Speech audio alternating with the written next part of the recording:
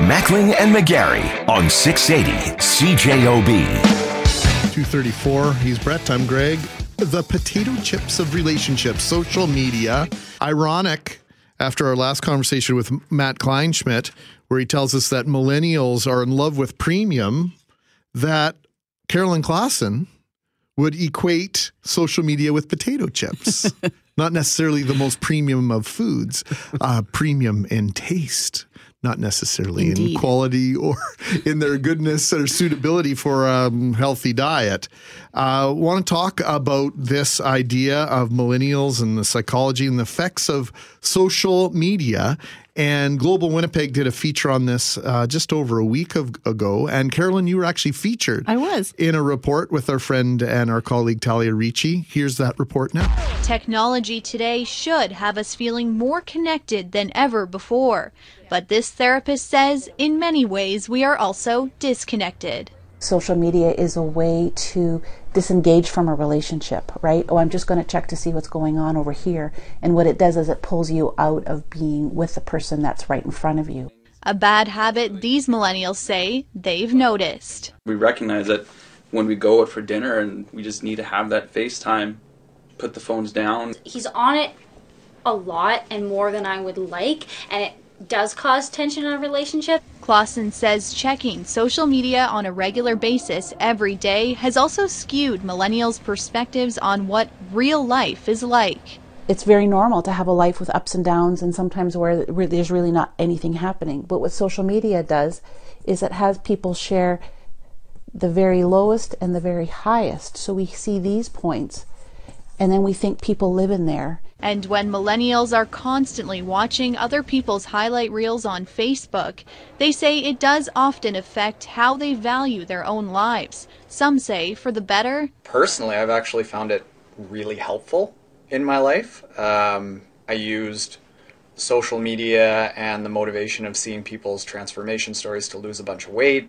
And others for worse. I end up feeling really crappy about my life a lot because I'm not traveling in a van like a girl that I know from Stonewall. With shiny screens and releases of dopamine constantly at the tips of their fingers, Klassen says this has affected the millennial generation's ability to relax and be with their own thoughts. I think often without realizing it, when we have uncomfortable or painful feelings, it's really easy to numb those feelings or to distance ourselves from those feelings by going onto social media or by checking our phones.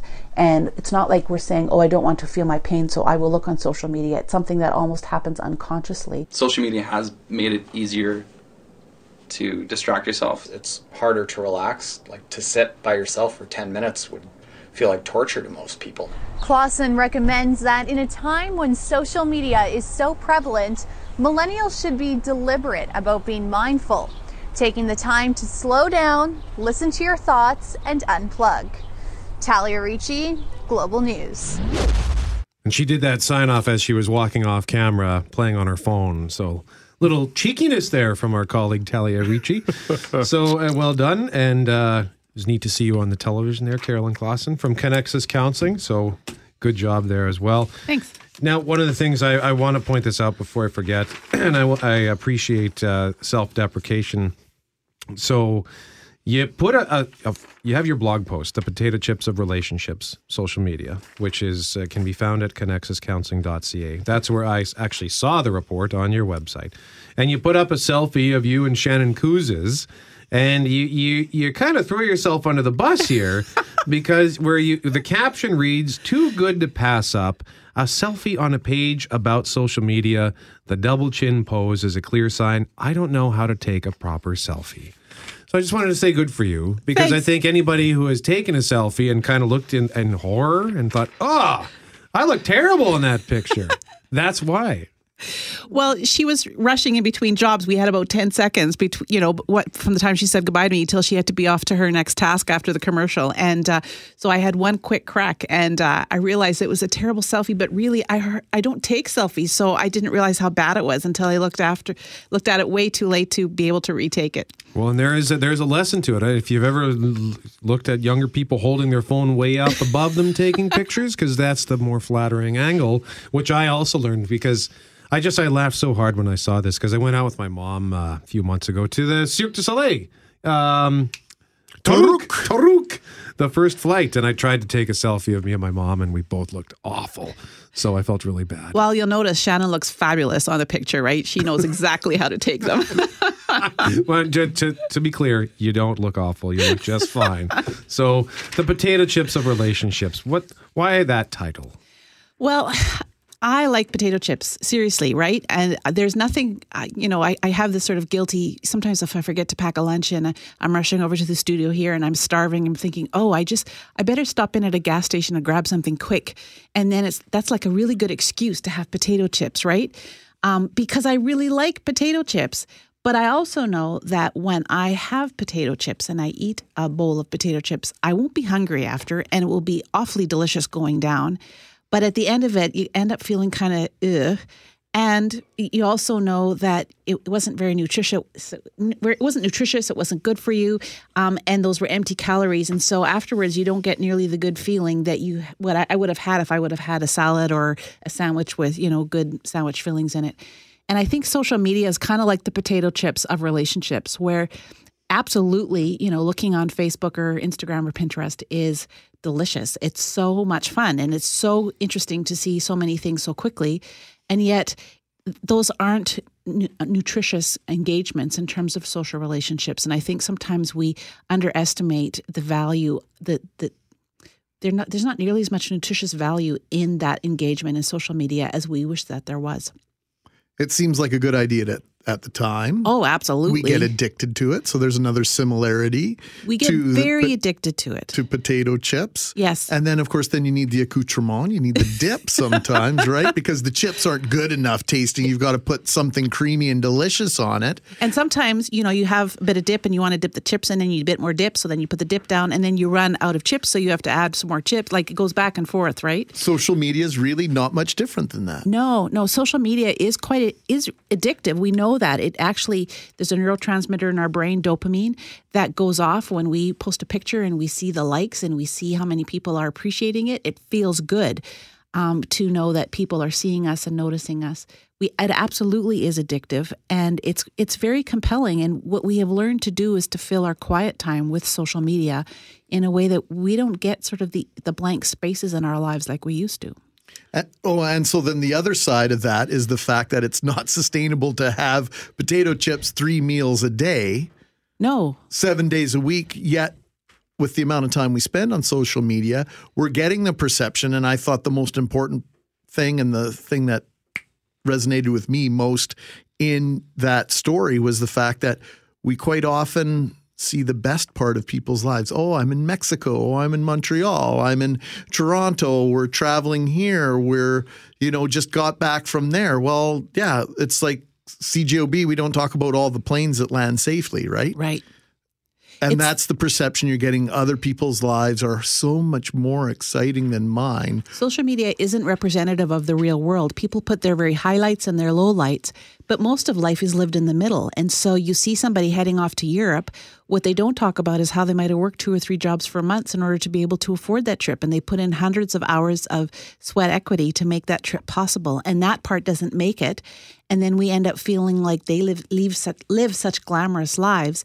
And we only see, the top little peak of the mountain. We don't see the trek that they took to get all the way up there. So is there a danger, or maybe that's too harsh a word, but is there a danger of spending too much time on social media to the point where it can affect your mood in a negative way because you perceive that others are having a better life than you?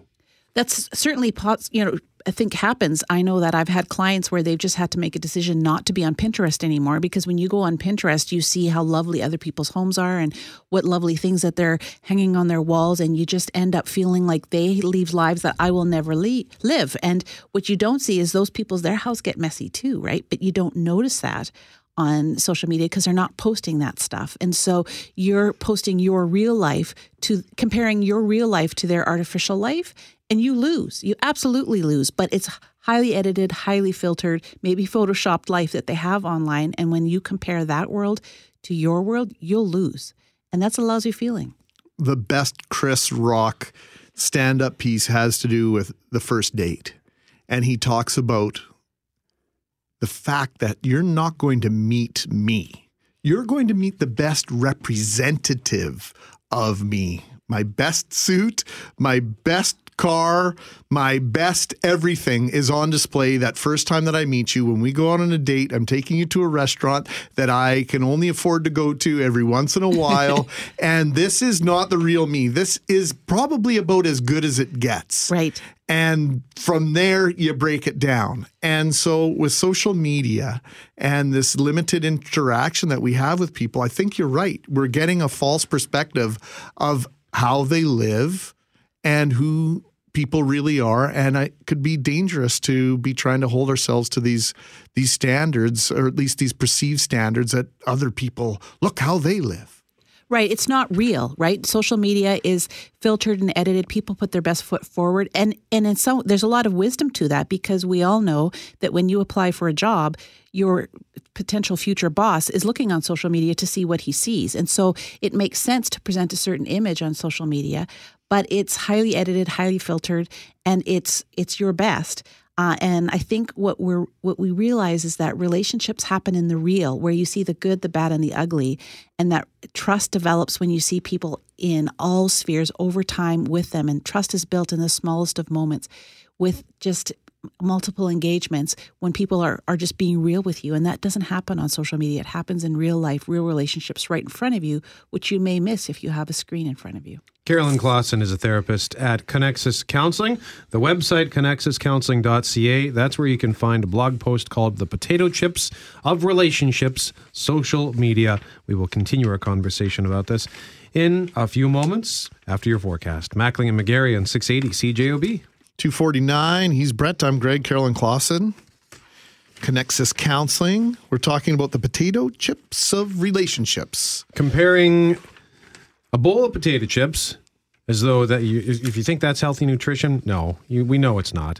So if you think that seeking meaningful connection through social media is a good thing, it's not. So that's where the comparison. Well, the first place this breaks down is the fact that you're using a bowl. Who eats a bowl? Like, you got to eat the whole bag. It doesn't matter what size the bag is. It's one portion. Well, the idea is, with comparing it to social media to potato chips, is that it's not that you can't ever have a potato chip. They are delicious, but you have them in limited quantities, and you figure out how to limit the size. And so that's one thing I do, is have a bowl, and I try to keep the bowl fairly small so that I enjoy it, but I don't go beyond that. But that's fear of who's influencing us and these interpersonal relationships, quote unquote. Like I mentioned off air, like back when I was a kid, you had 4 or 5 friends that you could actually keep in touch with, right? Whether on phone or in person. Well, now you've got people have 200, 300, 400 Facebook friends who they're being inundated with. It's this quality versus quantity. And even though we're minimalist in terms of physical belongings, we're going other ways, and in terms of collecting relationships and experiences almost. We overestimate, I think, our ability to maintain quality friendships. We can't maintain relationships with hundreds of people, but we can with a couple of dozen. And the challenge is to figure out how to make the meaningful relationships with the people in front of us, have those be the important ones in our lives. And it's really just a couple of generations ago where, like if you were on the farm and your cow was in labor and you needed help from the neighbor, you might spend all night just chatting with each other or sitting there in the quiet and then starting another conversation. And you would talk about things you would never get to because of the hours that you invested in each other as you were doing something. And that was something that people did all the time. And now there's so many things attracting our attention that we have more shallow relationships with other people, and we also have a shallower relationship with ourselves. What about the effect that social media might have on while you're trying to spend time with people? I mean, it was referenced in that report with Talia where, if you're hanging out with somebody and they're goofing off on their phone the whole time because they're trying to tell the world on social media how much fun they're having. Well, I was talking with my daughter-in-law the other day about this after it showed on TV, and she was talking, she's a nurse, and, they're very professional, they do their jobs, but she says they are in the break room and there's half a dozen of them on their phones, right? And the nurse that's nearing retirement will walk in the room in frustration saying, why can't we talk in the break room like we used to? But people are so busy checking their phones. So these colleagues of nurses, they're operating very professionally with each other in the ward, but they're not visiting with each other and sort of hanging in and developing their relationships during their lunch break or their coffee break. And what we would suspect is that when you can enhance the relationships by just spending time with each other, by not checking on the phone, or sometimes the phone doesn't even have to be, you don't have to be looking at it. It can just be down. And when it vibrates, you have a choice whether you're going to pick it up or not. And even if you don't pick it up, you're aware that it's been vibrating and you're already distracted of making that choice of, I'm not going to look at it now. And I'm still not going to look at it. And I'm still not going to look at it. And that is taking you away from the fully present relationship that you potentially have right in front of you. No, I like to think that the discussions we have on this program are sometimes groundbreaking or bringing things to light that people have never heard before or aren't talking about. This is the first time they're hearing about it. But I hate to break it to you, Brett and Carolyn. We all know this. Yeah. We all know that these devices that many people have become addicted to are not very good for our relationships. They're not good for how we feel about ourselves. And we know that we should be changing this, but yet we refuse to do so. You mentioned the fact that there's that chemical release in the brain. Are we literally addicted to that feeling? The science would say yes. The science would say that development of dopamine gives it a really strong pull. And what there's some really interesting things by Simon Sinek on YouTube about this topic. And what he suggests is to treat it like an addiction, to say, just like the alcoholic doesn't have beer in the house, that you recognize that there's times when you're going to have the phone outside the room. You're not going to bring the phones into the boardroom before the meeting. You're not going to bring your phone into the bedroom. Get an alarm clock. Don't use your phone. Find ways of distancing yourself from media, having it in a separate place, having a basket at the door for the parties that people put their phones in and then they pick them up when they leave. That you create deliberate ways where you make it easier for you to avoid the pull of social media to allow you to be in real social relationships with the people that are in the same room as you. I will often lambaste my younger friends in the room if they are too busy twiddling about on their phone. And that's not to suggest that I'm not guilty of this, but if you're on your phone the entire time you're hanging out with your friends, why even bother? Then you're not really out? with your friends, right? And I think we have to recognize that it feels painful. And so the temptation is for us to pick up our phone so that we don't feel like we're being ignored. And then you're not really with the people that you're with. And we are wired for relationship. We're wired for real relationship. And it's getting to know and spending time with the people closest in our lives that are with us in the same room. That's the green leafy vegetables of nutritional relationships. And when we go for the potato chips of the social media, we're cheating ourselves and we're cheating the other people of ways that bring joy. Joy is created with deep relationships, not with social media. Well, it was Jerry Seinfeld, I think, that said, Chris Rock, now Jerry Seinfeld, that said, men aren't worried about watching TV. They're worried about what's on TV. For a year, I'm a clicker. I'm all over the place. If there's a commercial, what else? What am I missing? And I think there have been clues for a long time as it pertains to media that many of us are wired that way, that we're more worried about not what we're doing, but about what we're missing out on. You don't want to be on the outs, right? You want to make sure that you're included and that you're in on the latest. But what happens then is we're not in the latest of what's happening with our partner or with our kids.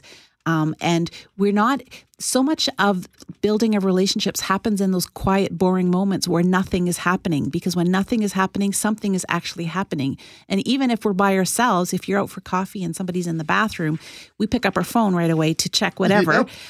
And it wasn't that long ago, just a generation ago, when we were, when somebody went off to the bathroom and you were sitting there, you would just people watch and you would think and you would reflect back on the conversation and you would hear your own reactions to what was going on, and you would develop depth in yourself as you developed thought and creativity and innovation in that nothing is actually a place where something happens. Carolyn Clausen, we got to wrap it up. Carolyn Clausen is a therapist with Connexus Counseling.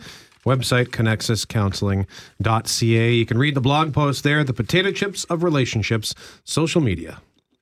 Mackling and McGarry on 680 CJOB.